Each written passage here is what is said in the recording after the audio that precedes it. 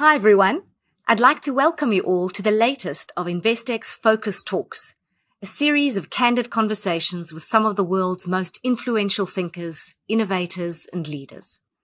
I'm Ruth Lees, CEO of Investec Bank PLC, and I'm delighted to be joined today by John Amaechi. John is an organizational psychologist, a chartered scientist, an OBE, and the founder of APS Intelligence, which partners with organizations to help them deliver on the promise of diversity and inclusion, as well as tackling many other workplace challenges. In a previous life, he was also an extremely talented NBA player. That's quite the resume, John. Thank you so much for joining us. Today, we'll be discussing inclusive leadership. It's a topic that's very important to us here at Investec. And as a woman myself, mother of 3, as chief executive of a bank, it's perhaps no surprise that inclusive leadership is an issue close to my heart as well. John's experience of finding broad spectrum, evidence-based solutions to challenges in the workplace means he's a leading expert on inclusive leadership. But before we dip into your insights on that, John, we'd love to know a little bit more about you and your life and what inspired you to become a psychologist. Thank you, Ruth, and a pleasure to be here. What inspired me to be a psychologist? I grew up in Stockport, which is in the north of England. My mum was a GP, a doctor, family doctor. And I used to, you can tell this is a long time ago because I used to go on visits with her into the homes of people who were unwell. And my mum worked a lot in palliative care, so people who weren't going to get better. And I watched her operate there. And I won't go into all the detail of it, but essentially, I realized that some very important part of what she did was not the medicine. I think when you see people working in palliative care, you realize that the power of the medicine is not to make somebody better. So there is something else that you have to do. And I'd watch how she interacted with these family members in living rooms, distraught. You can imagine. In fact, many of us don't have to imagine because the last 2 years have provided for too many of us that kind of pain of family members who are unwell. And I used to watch how they would pepper her with questions that, like, their despair weaponized. And I suddenly realized that the thing that she was doing that was the most powerful was the fact that when she left that space, a group of people who felt in despair felt like they could cope for another week. And I thought that what she did was just magic. And that's what made me want to get into psychology. I knew I was never going to be any good at the blood and guts part. I was never going to be cutting up cadavers as part of my training. But the idea that with your words, you can change how somebody feels and that somebody's more able to cope really appealed. John, at Investec, we believe that belonging, inclusion and diversity. So we speak about belonging as well as inclusion and diversity. And it's belonging in particular that we find the hardest to really, get out, to improve. We believe these are all key to a high performance culture and to unlocking possibilities in an organization. Could you tell us, based on your experience and your research, what effective inclusive leadership, what effect it can have on performance? Well, the good news is that what you believe is backed up by a huge amount of evidence. Belonging and inclusion, especially. Diversity is important, obviously. But the real performance prerogative isn't just in the presence of people who are different. We often are fooled into thinking it's about, if we can get 2 more women over there, or two more of that kind of person over there, and 2 more over there. And that's not really the end goal. The idea is trying to find the very best brains and recognizing that sometimes the very best talent doesn't look like you expect, doesn't sound like you expect, doesn't come from where you expect, doesn't have the backgrounds you expect. But once you've got that, the idea of helping people to feel like they belong is hugely important, because the presence of difference has never meant access to the brilliance of difference. That's the real key. We want the brilliance of difference, and that is enabled by each of us. It's not a passive thing. That's why, inclusion is something that's felt. Belonging is something that people have to enable. right? That people feel included. But belonging is something you have to say to somebody. You have to engage with people in a way that says, you are a part of us. So in everything you do, every meeting you come on, whether it's virtual or in the real world, every interaction you have, no matter how cursory, oftentimes people know that they belong or not by whether anybody looks at them when they walk through a hallway.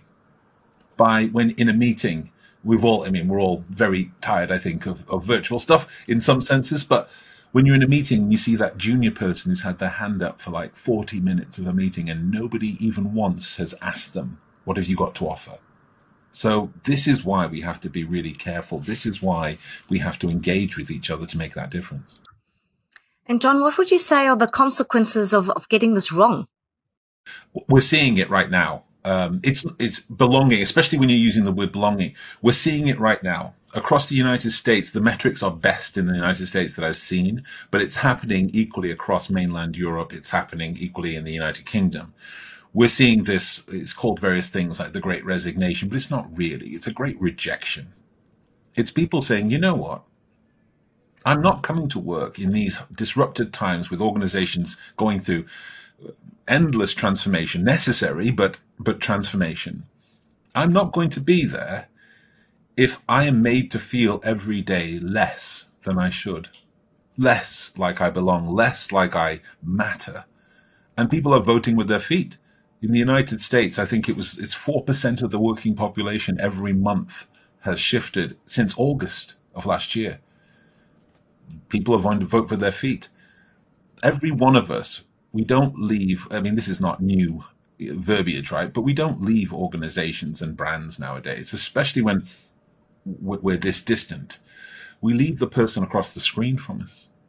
We leave the person who can't or won't make a connection, the people who can't or won't make an individual feel like they belong, and talent will exit. John, this is something we talk a lot about at Investec, which is it doesn't just matter what you do from a performance perspective, but who you are as a person. Leading me to talk a little bit about culture. I know you've previously said that the worst behavior you tolerate defines your culture. And that really, really resonated with me. And it reminds me at Investec that we talk about trying to do the right thing, even when no one is looking. That's always been an ethos here. And there's always been a generosity of spirit, something I've stayed here for 23 years, really an investment bank, I would say, with a heart and a soul. It's not just good enough to be an investment bank, but just your thoughts on this and culture and intolerance of behavior, calling out bad behaviors. Very interested in your thoughts on that. Yeah, I really like the idea that culture is defined by the worst behavior you tolerate. Any one of us, not just you, because I think oftentimes you must be in a position where it's kind of like, well, you do it, or HR does it, or some other named leader does it. But it's all of us. It's all of us deciding that when we witness something, and we're not just talking about the terrible stuff. The terrible stuff is easy.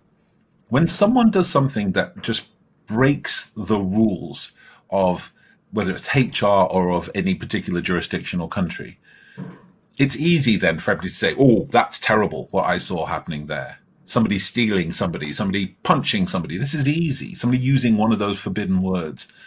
That's easy. The hard stuff is when people do the really subtle, sophisticated stuff. You know, when that colleague had an idea and you talked about it in a casual environment, and then you come to the meeting and somebody's stolen that idea and taken it for their own. Does anybody say anything? Does anybody say, actually, I think it was Ruth. We were all talking with Ruth, and Ruth came up with that. Ruth, could you talk more about that? So it's not even about being rude to anybody. It's just, do you speak up? I talk a lot about littering, throwing rubbish on the ground, because every time I go and talk, well, this is in the old days when you used to talk to audiences in person, but any time I would talk to an audience, I'd say, in the room, everybody, raise your hand if you think that littering, throwing rubbish on the ground is okay. It doesn't matter where you are in the world. Nobody says it's okay. And that's amazing, because that is not true. We do think littering is okay because all you have to do, I'm in central London, all you have to do is look around and it's okay.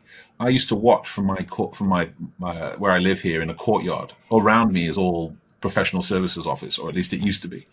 And I used to watch when they'd come out at lunch break, have a cigarette, grab a sandwich, and when they finished, it was just automatic on the floor.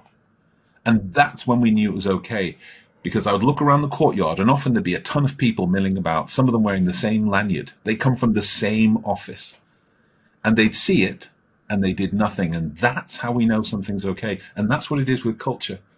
When even the smallest thing that doesn't fit with the values is allowed, it eliminates the value, it destroys the value, it erodes the values slowly over time. So many of the themes we're talking about today focus on the big picture. But as you say, and as we're talking about now, the small things, it's not just the big defining moments. But in your book, The Promises of Giants, which I really, really loved and enjoyed so much, thank you very much, you speak about the individual everyday actions and behaviors of colleagues, managers, leaders that drive organizational culture. So what small steps or shifts in behavior should we be encouraging to create the changes we'd like to see? There's some really simple stuff, and I'm always slightly afraid people will think this is kind of woo-woo, bad, nonsense, but it's not. There's really good evidence. I was reading the other day, I was writing an article, and I was researching it, reading the other day, that most of us spend most of our day not here, not present. We're actually not thinking about the thing that we're doing right now when it's happening. When we sit in a meeting, something in the order of 55% of us, if we're not presenting, are immediately somewhere else. We're either in the thing we're going to do next and we're thinking about that, or we're thinking about the thing that we were just doing, or we're daydreaming about something else. We often use it as a defense mechanism to kind of just, because it's boring, or we've done it before, or we've already completed, or it's painful, or whatever else. But it doesn't help. And with human beings, one of the first things you can do to make sure that you tell other people that you think they belong is to pay attention, is to lever your attention on them when you talk to them. I know that sounds really obvious, but our attention is a tool or a weapon. We all know that when somebody's not paying attention to you, they are saying something about you. They might be saying you're boring. They might be saying what you're saying is not of value, but they are saying something negative about you when they don't pay attention. This kind of fundamental element of respecting human beings by saying no matter your rank in an organization where you fit in the hierarchy, no matter how recently you arrived, no matter your gender, no matter your ethnicity or anything else, I am going to, when I am in your presence, even if it is a fleeting 60-second West Wing style conversation in the corridor, I'm going to pay full attention to you. I'm going to listen actively, and I'm going to respond appropriately. I know it seems really fundamental, but or maybe dull, but that makes such a difference. If you spend a day and every single time you're in a situation where someone could pay attention to you, they do, there is something that happens that says, wow, I must matter here. And that's what we want to achieve, right? I must matter here. That's why people pay attention. I've tried to go through whole days on these Zoom calls of not looking at my phone while I'm talking to people. And typically I have so many people who are looking at me at the same time. But what happens by the end of the day is my mailbox is overwhelmed. I just cannot keep up. But I've actually consciously decided not to keep up with the emails, because I think the people in front of me need my attention more than the emails, although it is getting me into a little bit of hot water and I am dropping the ball. But exactly what you're saying, it really hurts when you're talking to someone and they're not even looking at you, and it's so blatant really on these Zoom screens. While people think you can't notice, it is actually more clear than actually in a room. Exactly so. I think it's always fascinating when you see people and they're scooching stuff off a different screen, or they're just putting up a document in front, and they think that you think they're paying attention, because every once in a while they'll nod, but you know they're not here. I think one of the other elements here that might have to be considered is that in order to enable this, we're going to have to change how we work. We can't just keep going with that kind of, what happened was we moved from in work to this virtual work, and now we're doing something that's in the middle somewhere, but we've not changed how we operate. And just because you can end a meeting and immediately start a meeting without walking down a corridor or getting in a tube and going somewhere, or a taxi or a bus, doesn't mean you should. And so for you and for all of us, that gap, even if it is just 10 minutes in between, it seems like it's wasted time. But if you're really focusing on your colleagues across the screen, there's a huge benefit to that. That 10 minutes allows you to play a bit of catch up, maybe a bit of triage somewhere else to help you out in the background. I think we're going to have to change some of the logistics to enable the belonging that we want. Absolutely. I think that I did see a video by Simon Sinek who said, music happens between the notes. Really, those 10-minute intervals in between, just making a world of difference to what's going on. Well, while we're on the topic of it, we have just been through what I'd call actually a grueling couple of years.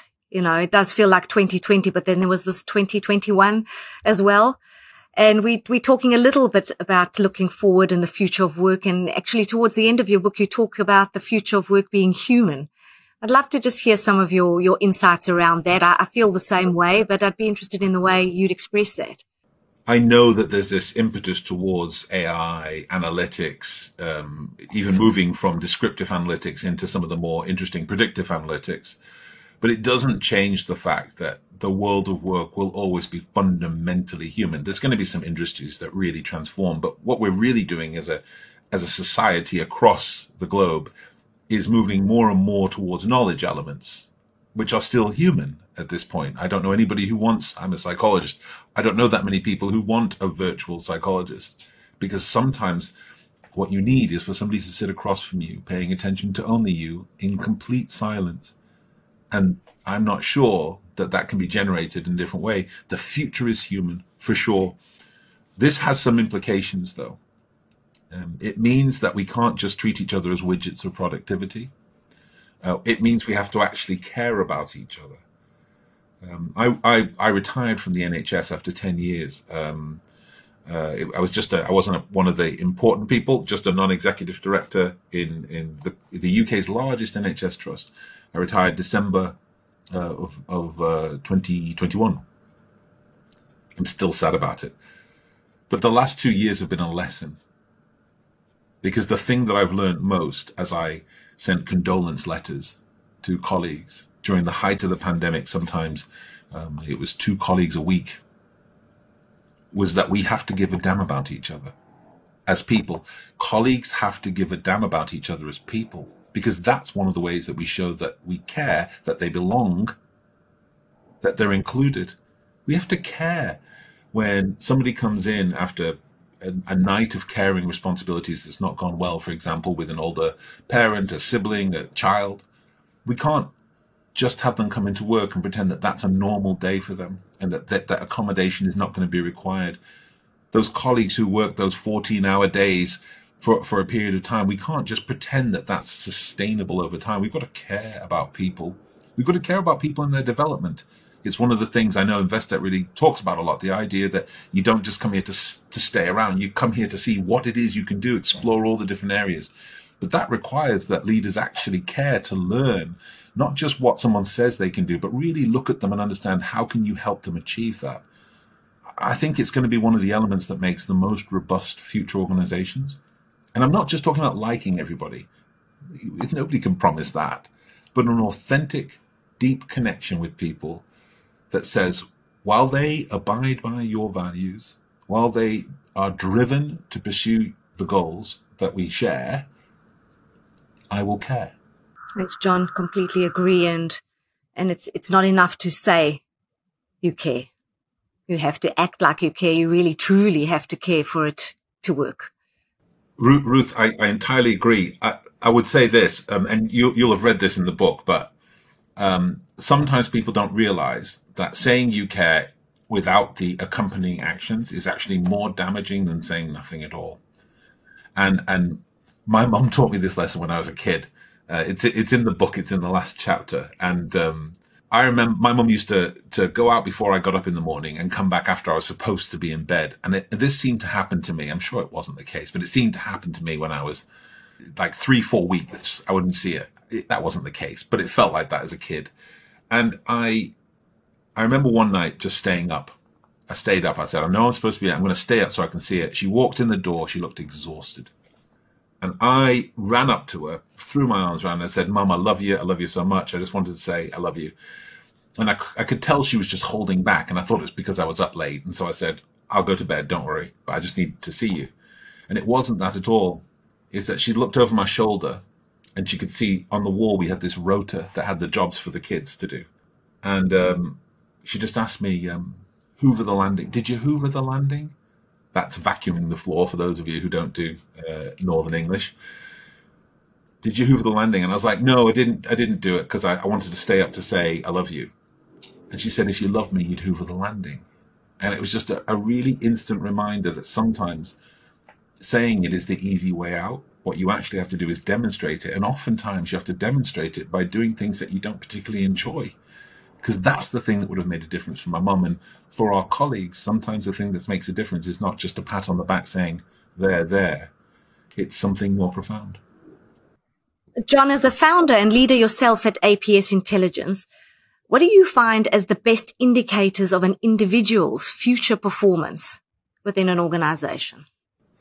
I tend to look for energy in the face of the mundane or vexing or obscure.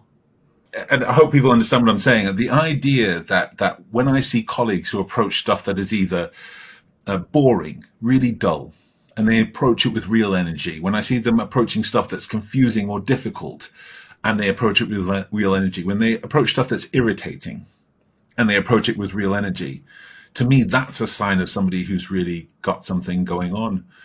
When I see people who love accountability, I've got a t-shirt, I'm not wearing it today, that says accountability is sexy, because I really think so.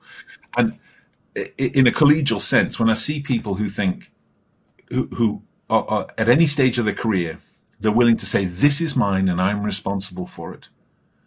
They may need support, they may need challenge, they may need guidance, but this is mine and I'm responsible for it. I think that's amazing too, a really good sign of good things to come for the future.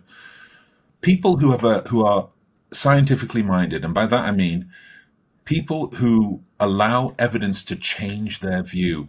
I know that we're in this weird world where changing your mind is a bad thing, but I think it's really important. I don't know if you've read Adam Grant's new book, Think Again. I have, actually. And it's like, I think it's really important for us. He's a colleague and a friend. I think he's utterly brilliant. But that idea that colleagues around you will change their perspective, even the things they have learned for the last 10 years because they've got new evidence, that's always a good sign for me. I hope people are recognizing that these things are quite different from some of the other ways that leaders often judge. And that's because some of the things we use to judge future performance have no predictability. Personality tests. The only thing in personality that has any relationship with future performance is the element of conscientiousness. Not surprisingly, perhaps. Experience. People love experience, right? That means you're going to be good. There's a brilliant study that talks about how much of a predictive factor certain things are. Experience has about a number of years of experience, just based on the number of years. That has as much predictive factor for future performance as graphology, handwriting. And so I'm trying to pick the things that I think really indicate a person with integrity, a person who's willing to take responsibility, and a person who's willing to evolve, change their mind. What you mentioned makes the world of difference in terms of inclusion and diversity, because often the challenge is finding someone who has experience. I mean, many people haven't been the CEO before they're the CEO or whatever role it is that they happen to take up. And then also, as we try to make a difference in terms of gender or ethnicity, people don't necessarily have the experience in the particular role, but we do need to give them a chance. We need to give them time. It's exactly right. And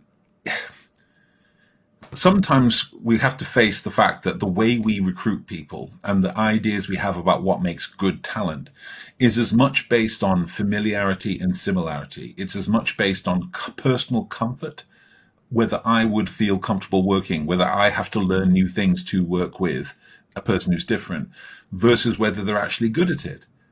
There's a wonderful woman called Shelley Kirkpatrick, and she's written a ton of research on leadership. She's just amazing.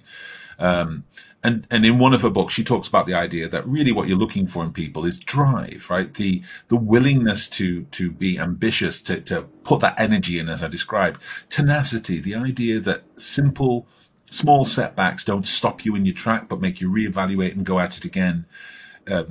Things like initiative, things like emotional stability. These emotional literacy qualities are ever more important. We test for those. Things like personal insight. There'll be a number of leaders, even in good organizations, there'll be a number of leaders in your organization who have no idea the impact that they have on the people around them. Not a clue. And yet you can't be a good colleague if you don't know that the way you do things is causing unintended harm.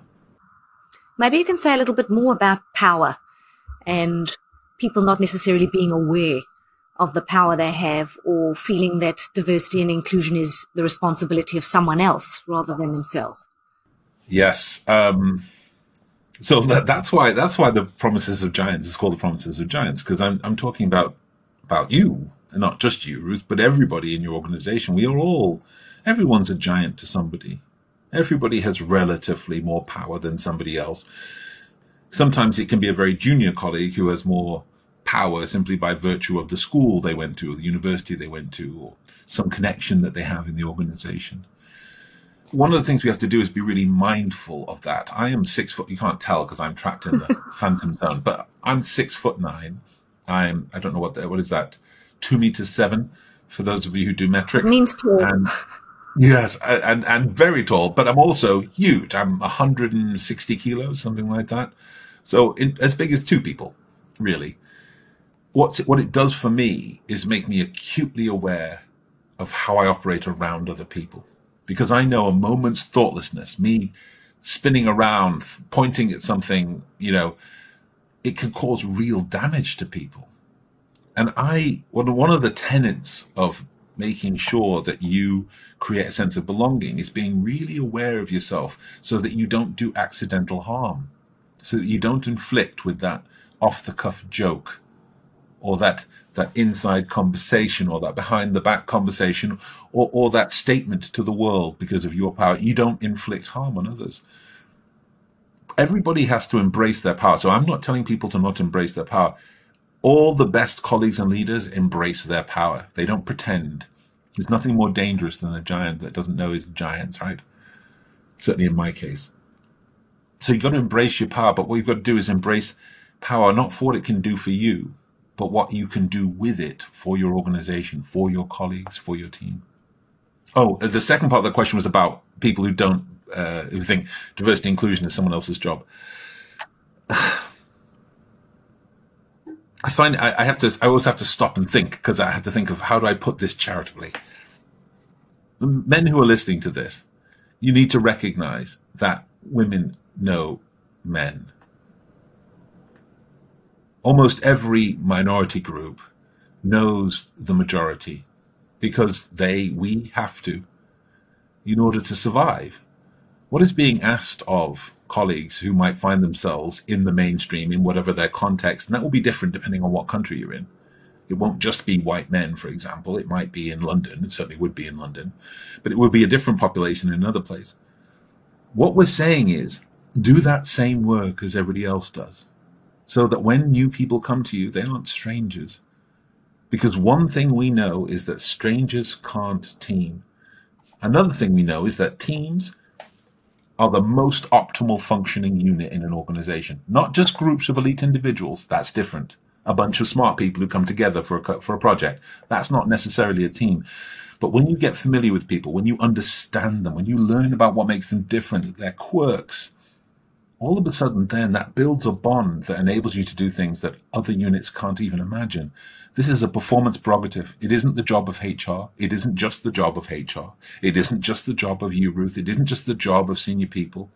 Every single person has a responsibility, because if you have a colleague and you don't know what to call them because they're black or Asian or something else and you don't know what to call them, if you have a colleague and you don't know how to pronounce their name, if you have a colleague with a disability and you don't know how to act around them, the one thing we know is that those people are not your colleagues.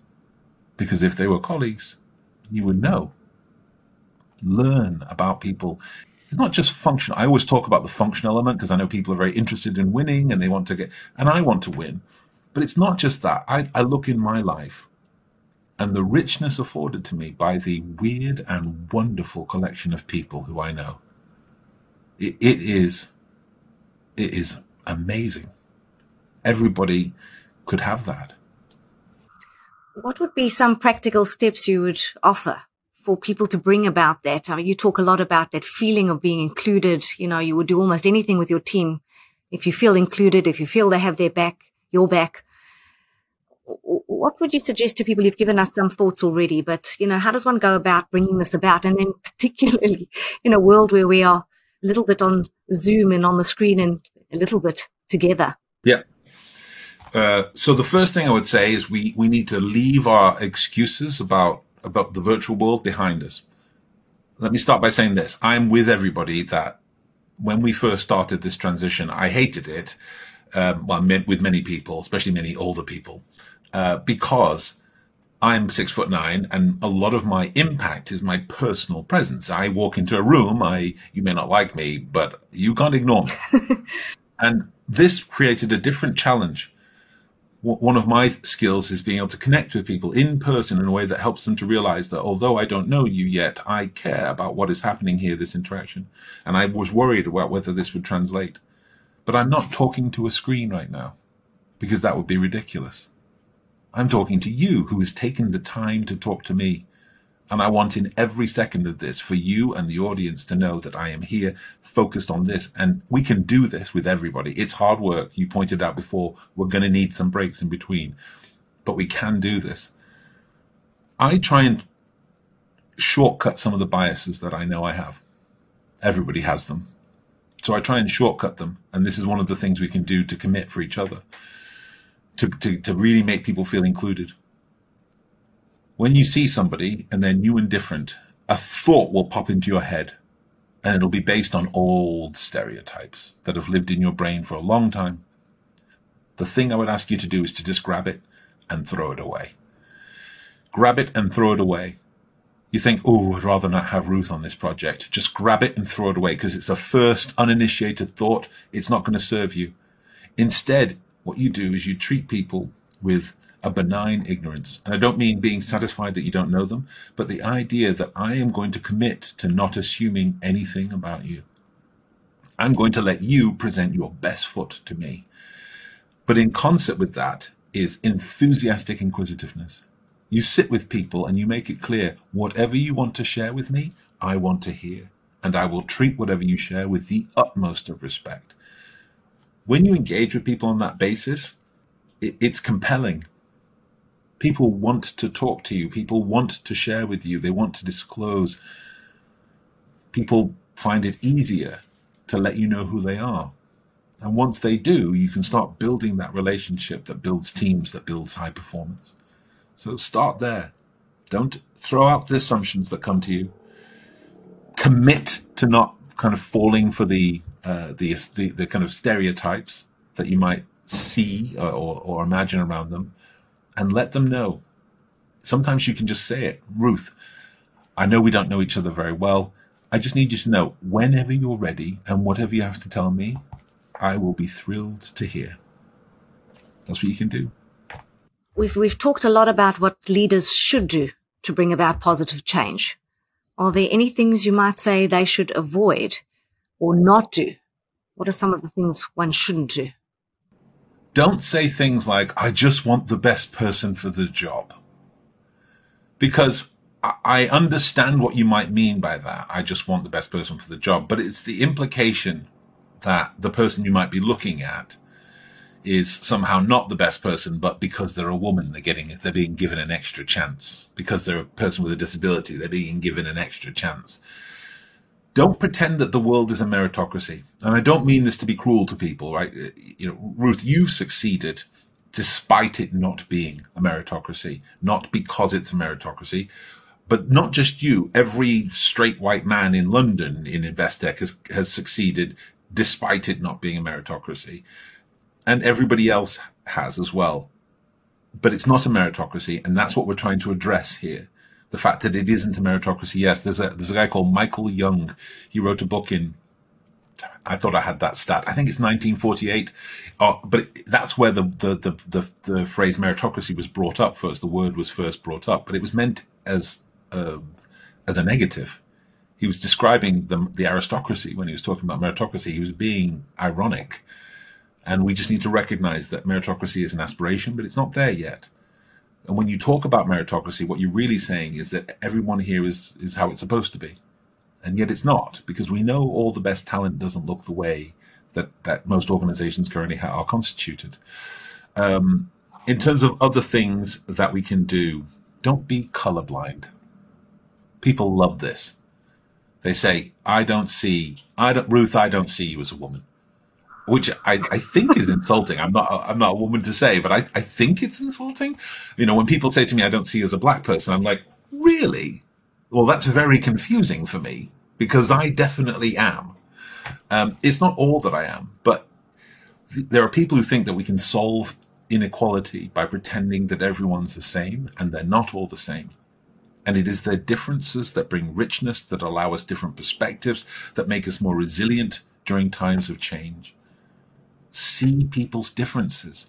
There isn't one person with a disability. I happen to have two very close friends who are wheelchair users, and there isn't either one of those. They don't want you to pretend that they're not in a wheelchair, because when you do that, you can't accommodate, you can't welcome them properly, because you're pretending they're something they're not.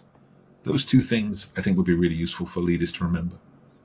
And John, in terms of trends where we are now today, I think at the start of my career at Investec in 1998, a long time ago, and actually recently I was watching a documentary around Ruth Bader Ginsburg and how difficult it was for her to get a job in the United States not very, very long ago, and how much she did to bring about change there.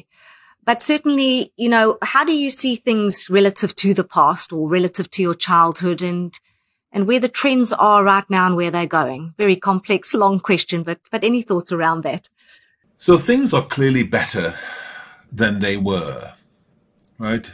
It's better than the 70s when I grew up.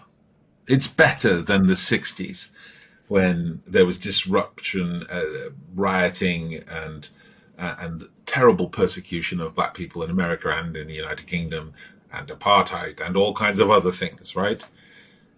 So it's better. But people often use the fact that it's better than it was X number of years ago as a reason to suggest that it is best, is as it should be, and it's not as it should be. Unfortunately, my most accurate future prediction is this, that racism will be alive and well, that people will be arguing about the systemic nature or not of it. They'll be arguing that black people are somehow deficient and Asian people are somehow this, and other nationalities are somehow that, and ethnicities are somehow that. When I die, I'm 51 years old. I'm not going to last forever, but my probably most cogent prediction is that even if I lived another 30 years, 40 years, racism will still be around. And that is because you can't make change without a true acknowledgement of the status quo. And that can be very painful for people. I know I'm extraordinarily privileged. I have succeeded because my mum gave me breast milk when I was a baby. That has a big impact on learning and performance in the early years. Because I was never without food as a child. Because from being in the womb, my mother read to me, and by the time I was 7, she was encouraging me to read Asimov. I had all these advantages that I didn't earn and felt like impositions, I think, at the time, at least the reading part. And yet, as a person, as a black person, I'm afraid to leave my house at times. Because I know that people look at me as a big black person and they're afraid. And when people are afraid, they become irrational. And sometimes it manifests in them crossing the street away from me. And sometimes it manifests in imagining that I shouldn't be where I am.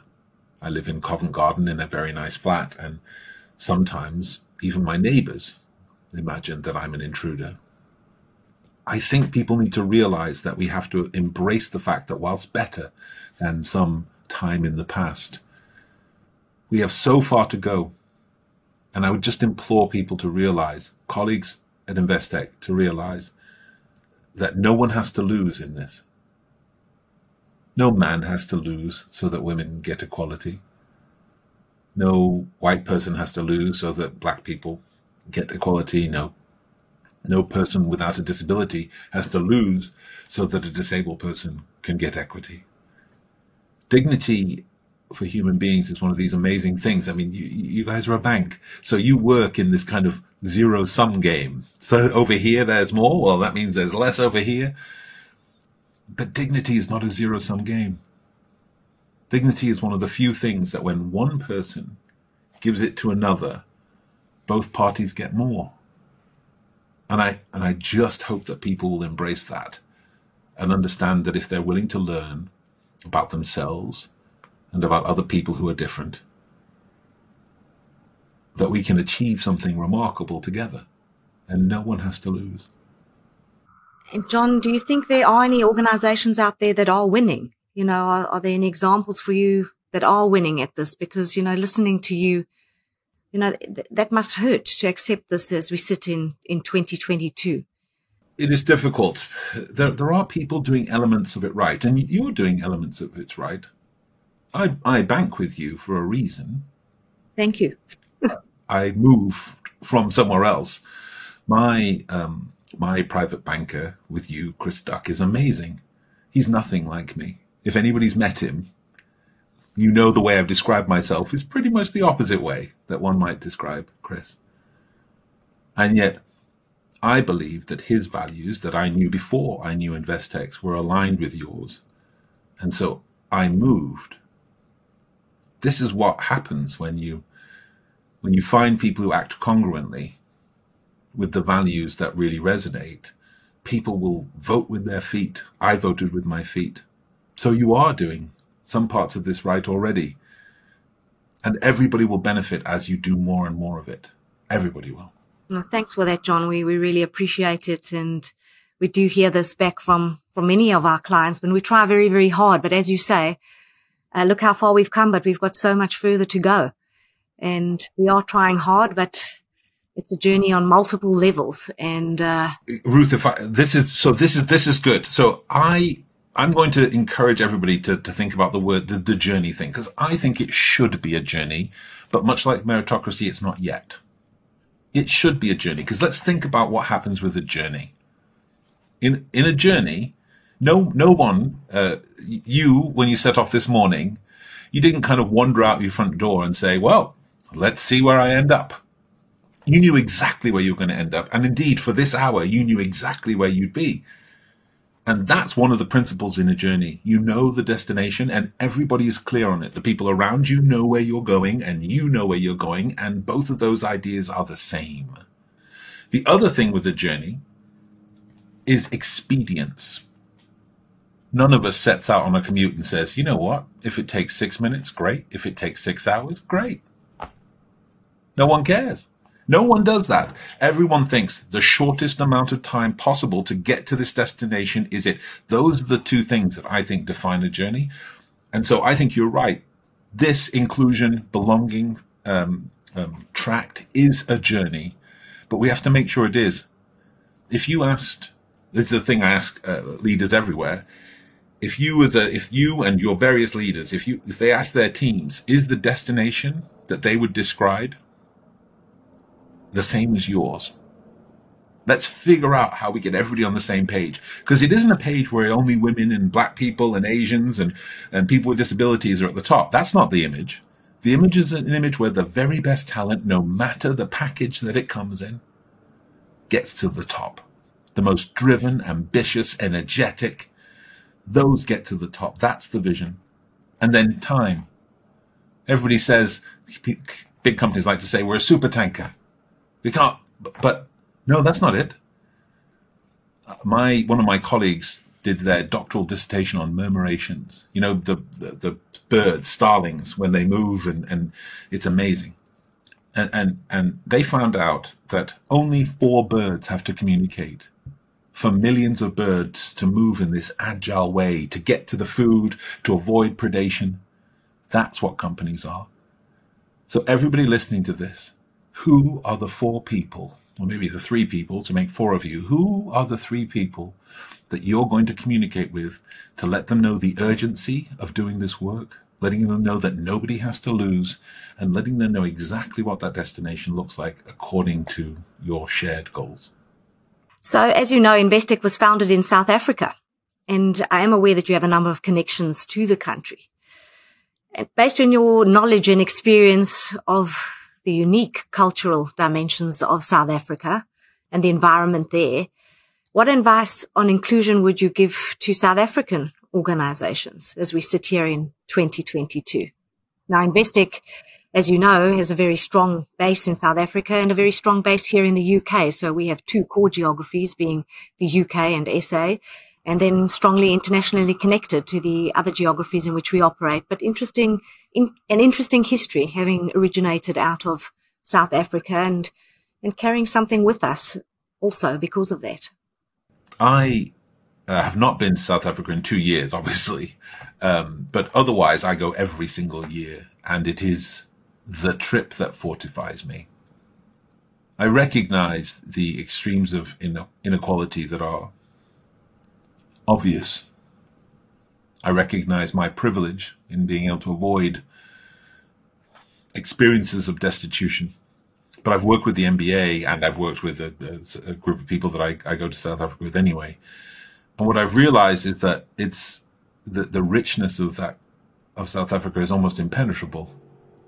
The myriad of official languages and unofficial languages, the cultural nuances that are wonderful.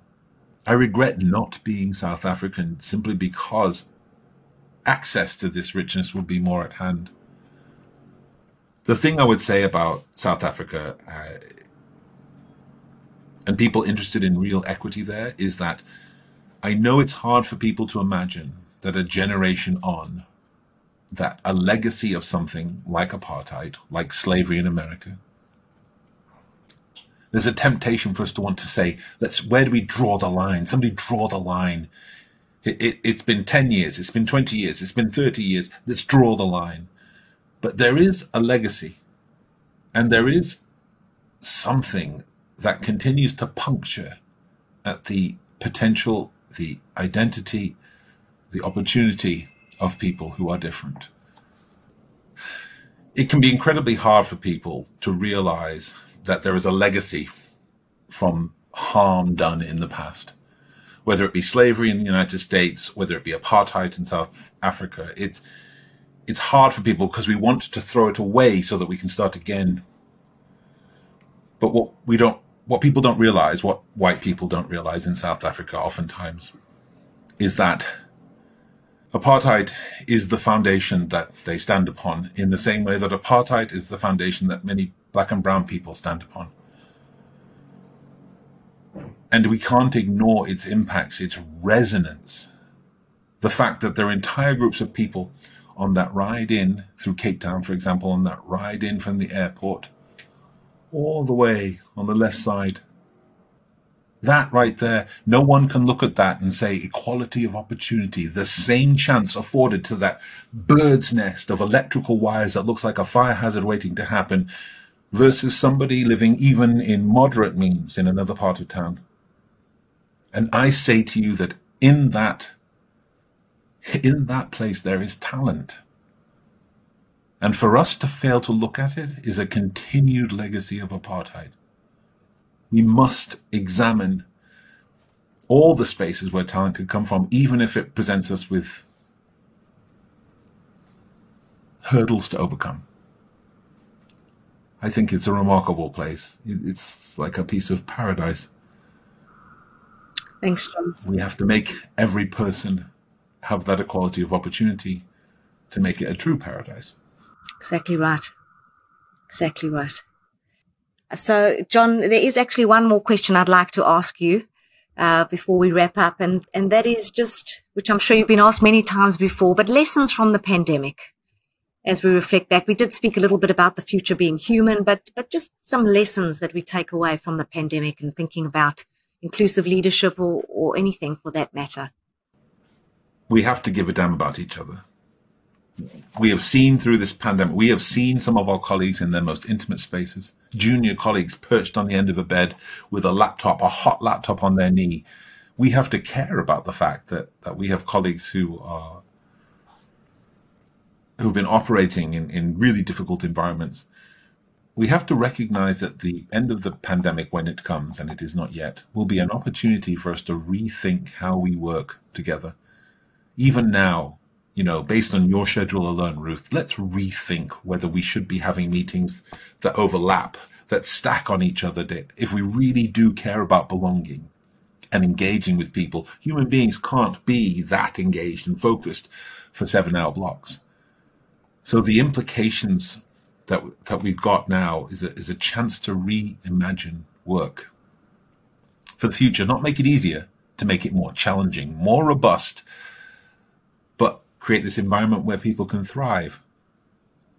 That's what I think we've learned. We've learned that truth can be eroded very quickly, that facts can be eroded very quickly. We've seen an anti-science movement during this pandemic as I'd hoped never to see. And we must remind people that evidence matters in our work. And I know in the work that, the work an investment bank does, people think it's guesswork, but we've got to rely on the evidence to lead us through.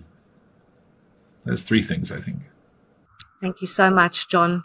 Unbelievably inspiring. I'd like to sit here all day and listen to you and talk to you, but really also just the versatility that you have across so many different subjects, the things that you've done in your life, the experiences that you've had, unbelievable, and also just the way you present yourself, incredible. Just wonderful to listen to you. I really hope we get to share more time together in the future. So much to learn. And thank you so much for your time and for being with us today and for all the work that you do with us here at Investec. Greatly appreciated. Thank you so much, Ruth. Really appreciate it.